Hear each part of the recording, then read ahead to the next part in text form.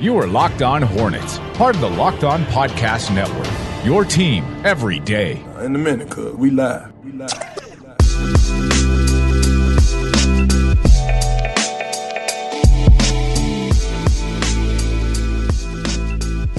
It's Locked On Hornets. We're part of the Locked On Podcast Network. It's your team every day. Local experts on the #1 daily sports podcast network. And you can subscribe to the podcast on iTunes, Stitcher, Spotify, wherever you get your pods. And you can follow us on Twitter at Locked On Hornets, at Walker Mail, and at Nada the Scribe. I want to talk about LaMelo Ball and more of him not starting. That is something that we just can't get by these days. I want to continue to talk a little bit more about that.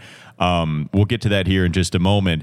And one of the bigger things that we're going to be focusing today's podcast on, it's going to be LaMelo, because he's front and center here tonight. How about the whole the whole national NBA audience is going to be watching LaMelo and Lonzo battle it out, the battle of the Ball brothers, if you will, watching them tonight. It's going to be a lot of fun, and this is the Charlotte Hornets' only nationally televised game, I believe, if you just get rid of NBA TV, which does not count, of course.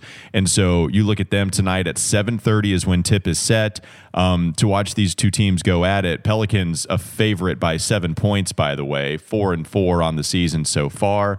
Not how excited are you about this one, a nationally televised game for the Hornets? That I'm really not that excited for this.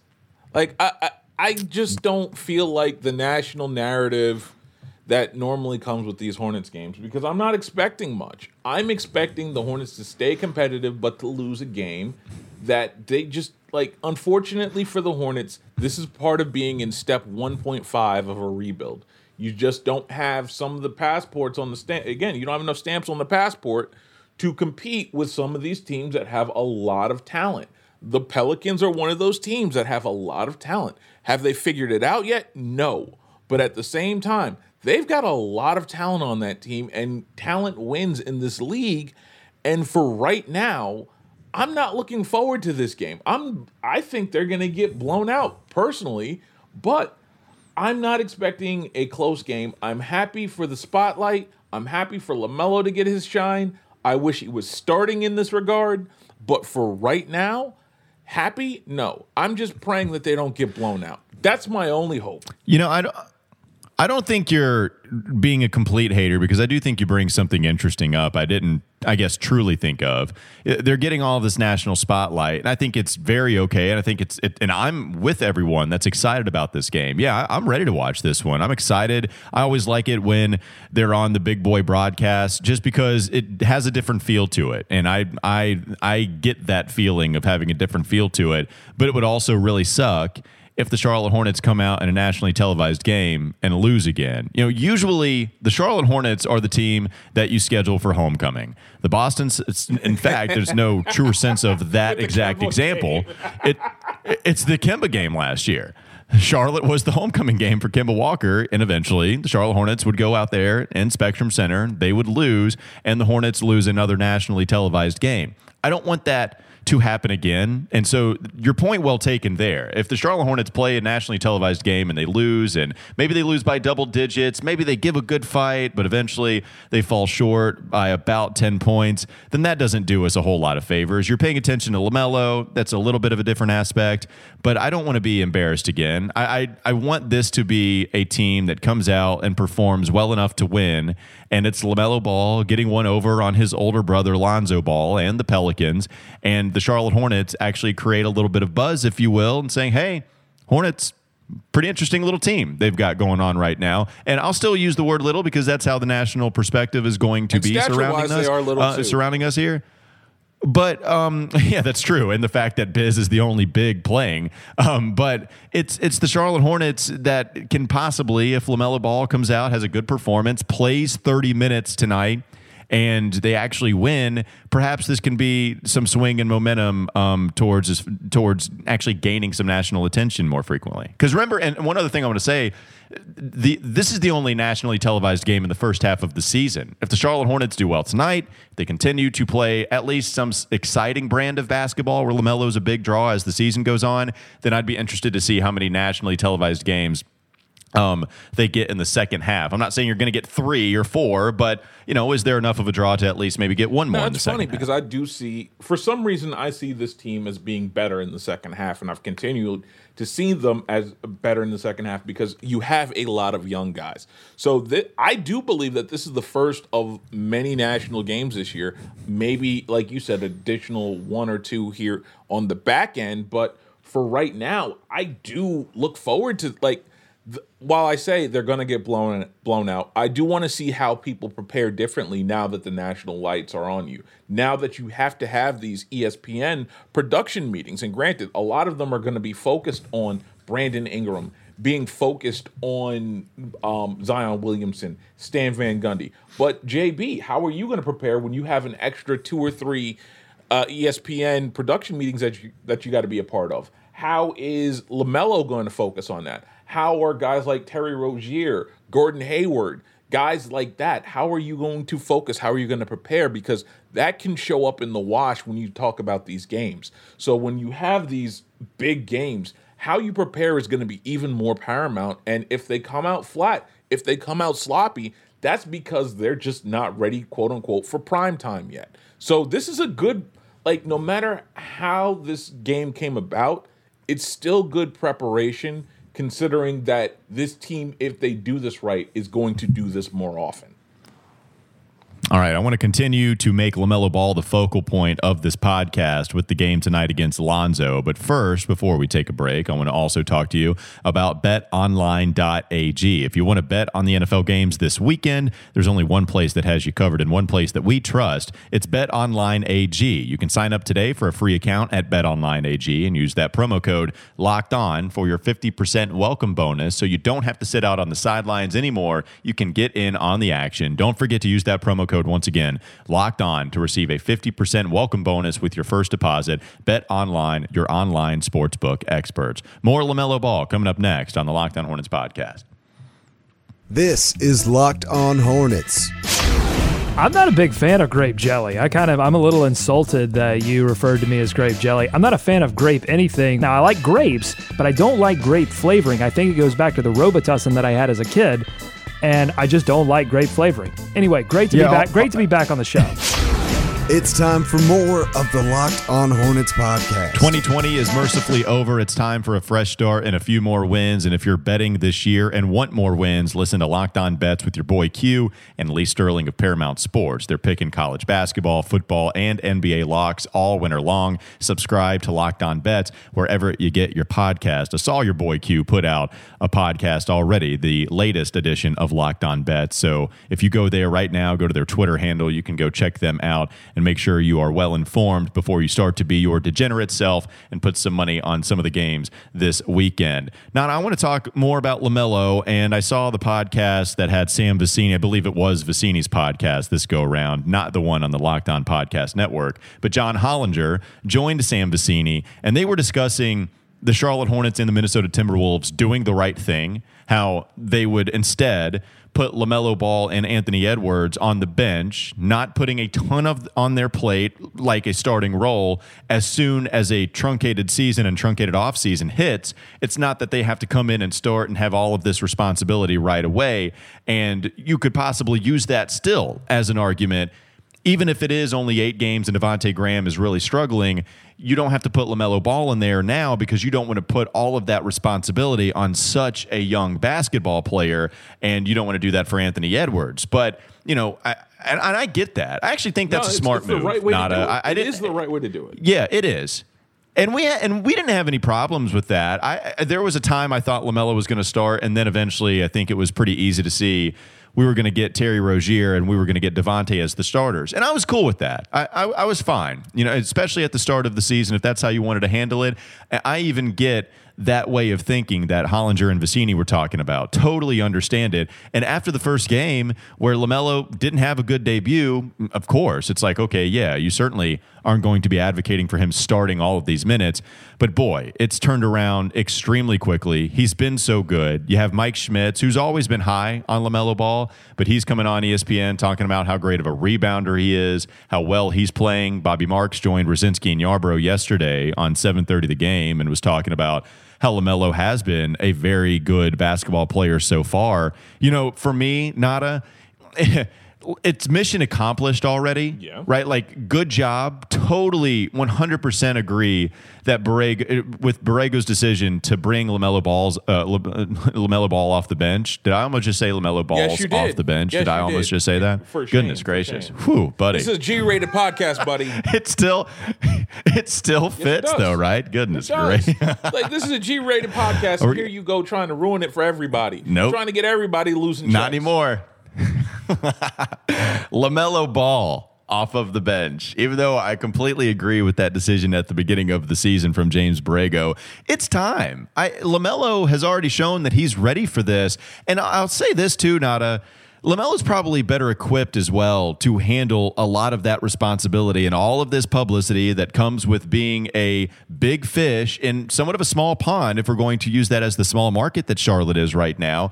He's cool with this. He's already been a professional. He's better suited to deal with the shortened offseason and regular season than all the other rookies because he's been in the limelight since he was Lonzo Ball's brother and Lonzo entered the limelight. LaMelo scored 92 points. He's had the dad, LaVar Ball. He's been in California. He's winning state championships as a sophomore in high school. Like, this is someone that's already dealt with all of that stuff, and you can see him rapidly improving, making smarter decisions. It's just time. So point taken from Vecini and Hollinger, who I think they're actually right. I'm just saying now, even at 9 games in, it's time for me, and I know you agree with you. I do worry, though, that I do worry about too much too soon. And there are two different sides that are fighting with me. The smart side saying, hey, look, this guy is doing well in his role. Why mess with it? Keep going, and why ruin a bad thing? The excited side of me, the more emotional side, is like, we want to see this kid start because we want to see triple doubles.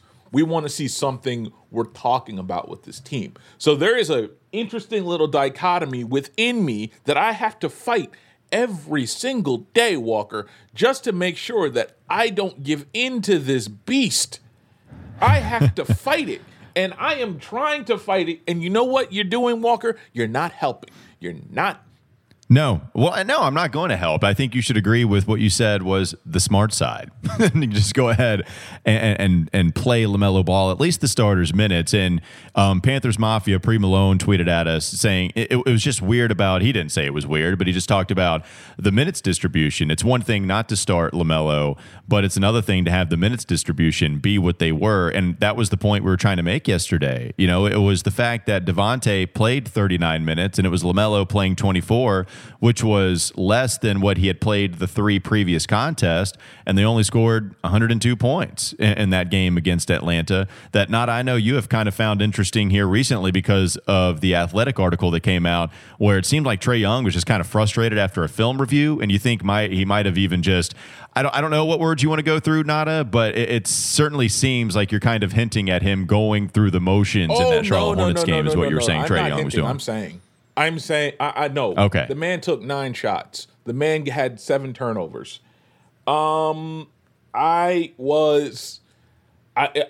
honestly, I don't know how to describe this. I would probably tell you that I don't think Trae Young gave his best effort, put his best foot forward on Wednesday, which is why I kind of worry about, especially this weekend, since they play them again on Saturday, and all this has come out, and basically Trae Young sloughed this off like, we're going, again, me and John Collins, after a film review, we're 22, 23, we're young, we're immature, we're going to handle this like grown men, which tells me everything is hunky-dory because everybody's got a lot to lose. John Collins has got a lot of money to lose, Lloyd Pierce has his job to lose, and Trae Young has respect to lose. Everybody loses if this does not go well. So, therefore, I have a feeling that if LaMelo and them don't get this game tonight, I like this saying now,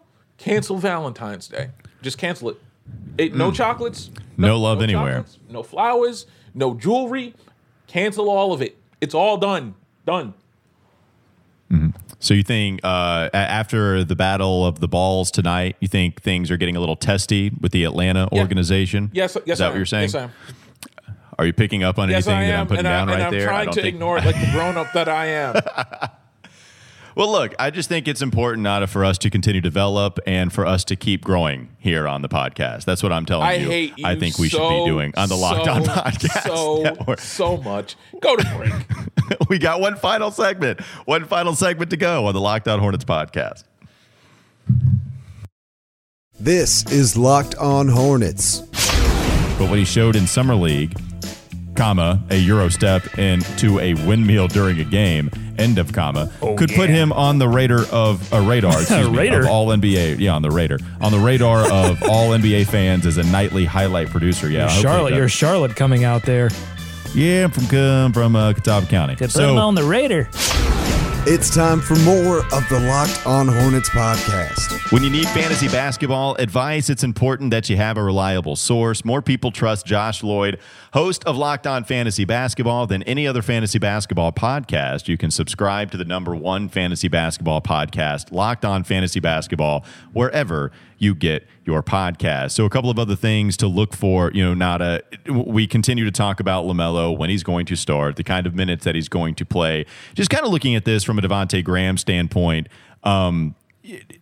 can Devontae Graham's starting spot survive another 4 or less field goal total game tonight? Do you think James Borrego is going to continue to stick with him because of the comments that he had? Or do you think that if it happens, and also the perspective of it happening on national television, on ESPN, does that carry any weight whatsoever with what James Borrego might decide to do with the minutes tonight and maybe even going forward? It absolutely has to. I don't think – here's the thing. As much as the smart side says let things stay the way they are, I don't think Devontae can handle another 1 or 2. Like, I don't think, let's put it this way. If Devontae has less than 10 field goals over the weekend, I don't think he survives. I don't think he survives the weekend. I don't, as a starting point guard. I don't think he survives. And at this point, I just want to see something different. I don't want to continue, because it goes back to what we were talking about yesterday. It's a definition of insanity.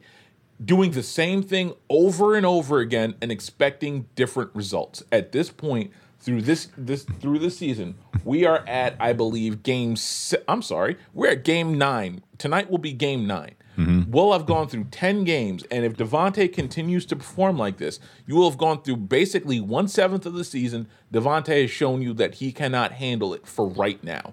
It is time to move on. Yeah, I want to talk about the struggles of Devontae and PJ and why I think they're different, because they've clearly been the most disappointing Charlotte Hornets this season based on expectations you had and based on the way that they've been performing. When you look at PJ Washington's stats, defensively he's been bad, so and there's not really many defensive stats that you can put a whole lot of faith in. You can trust more than others, but certainly you watch PJ, there's just been a lot of little things, defensive lapses that he's had, especially as the game has gone on, which is weird. I know you've pointed that out. It seems like in the fourth quarter, even defensively, there's been bigger problems with PJ, and I know Doug came on and talked about that. But I think with PJ, the struggles with him, I think they're a little bit more outlierish than they are with Devontae. To be fair to PJ, PJ's asked to do a lot more. With Devontae, there's been a lot less to be asked of him, and he's still struggling. Well. Totally agree with that. That's kind of what I wanted to get into. Here's the thing with Devontae, and we've talked about it a lot, but just kind of looking at the numbers, I mean, Nada, I didn't realize how bad the shooting percentage was inside the perimeter. I knew it was awful. I didn't know it was this bad. He's shooting 16.2% from 2-point range right now. Wait, what? His free throw attempts are worse than they were last year, which is expected if you're talking about a usage percentage going down too, but it's still not it's not as good as it was last year, the free throw attempts that he's getting to the game, getting to the line, I should say. You look at some of these other stats, just the distance and the percentages that come with the distance that he's had at the rim. You look at Devontae Graham, between 0 and 3 feet last year, he was at least shooting 54.3%. It's not god awful when you're talking about between 0 and 3 feet, I should say. And then it really hurt him when you're talking about, those shots in between 3 feet and 10 feet, kind of right before the free throw line. He was shooting 27.4%, and then 10 to 16 feet, he's shooting 35%. But really, the struggle area for him was the 27.4% that he shot between 3 and 10 feet from the field. You're looking at Devontae now shooting 16.2 from 2-point area. He's shooting 28.6 within 3 feet of the basket. He's not shooting anything. He's shooting 0, flat out 0 between 3 and 10 feet, and he's shooting 11.1 between 10 and 16 feet from the field. It's PJ, his attempts from 3 are down, and you actually look at his season percentage, it's gotten up to 38, which is actually a tiny bit better than what he shot last year. His shots at the rim are actually down this year too, his percentage is, and his shots are going up and his percentage is going down, but I expect that to correct itself. I don't know how much I expect Devontae Graham recover to improve on areas that he was so weak at last year if he gets off to such an awful start and he doesn't have as much responsibility. He should be getting better shots. And this is somebody that was a huge believer in Devontae. These are the reasons why I worry a lot more about Devontae than I do PJ. You're very, very right, because if all those stats are down and he's not performing, and then he becomes that one-trick pony that once you chase him off the off the 3-point line, he's virtually useless. That's a disturbing trend. I don't care who you are, because at that point, if you're only good for one thing, or you've become discount Patty Mills just for argument's sake.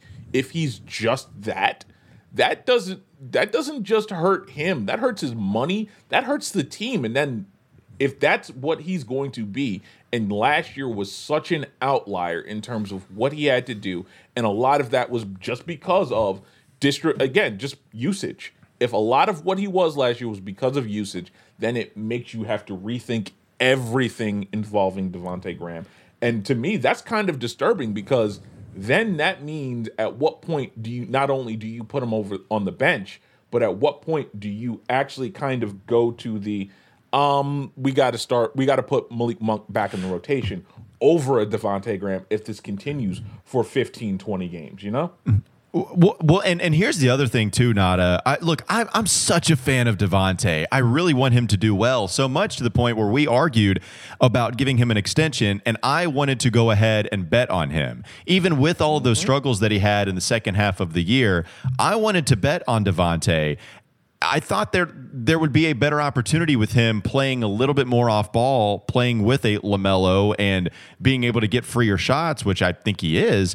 It's just that they haven't come his way, and that's why I don't want it to be just that I'm hating on him. But these numbers, they're really bad shooting-wise. Jonathan DeLong of At the Hive put out an interesting article, though, actually defending Graham and saying, this is why Devontae is actually, the headline is, Devontae Graham is in fact good and not bad. And he puts a lot of really good stats in here, talking about some of the actual beneficial things that Graham has done with this team. The 6.3 assists per game, they lead the Hornets by a pretty substantial margin at the time of this article, right before, I believe, the Hawks game, maybe right after. His 7.14 assist to turnover ratio is the second best in the league. He has been very good at taking care of the basketball with a team that had big time turnover issues in the preseason. You're also talking about a defensive rating that's 96.7.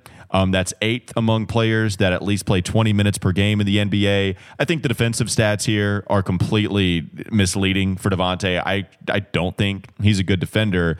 And so, point taken on Devontae actually having a good floor game in some different areas here and there. But not if Devontae is not shooting well. He hasn't shot well in the 8 games that he's played so far this year. He didn't shoot well in like the 35 games he played after the Brooklyn 40-point performance. So that's a long, long time where I think he shot like 36% from the field after that game against Brooklyn. Not from 2-point range, but from the field after that game against Brooklyn. The shooting numbers are just so bad, they override, in my opinion, a lot of the other things that he does. And if facilitating is the thing that he does best, and you got LaMelo Ball on your team, problem.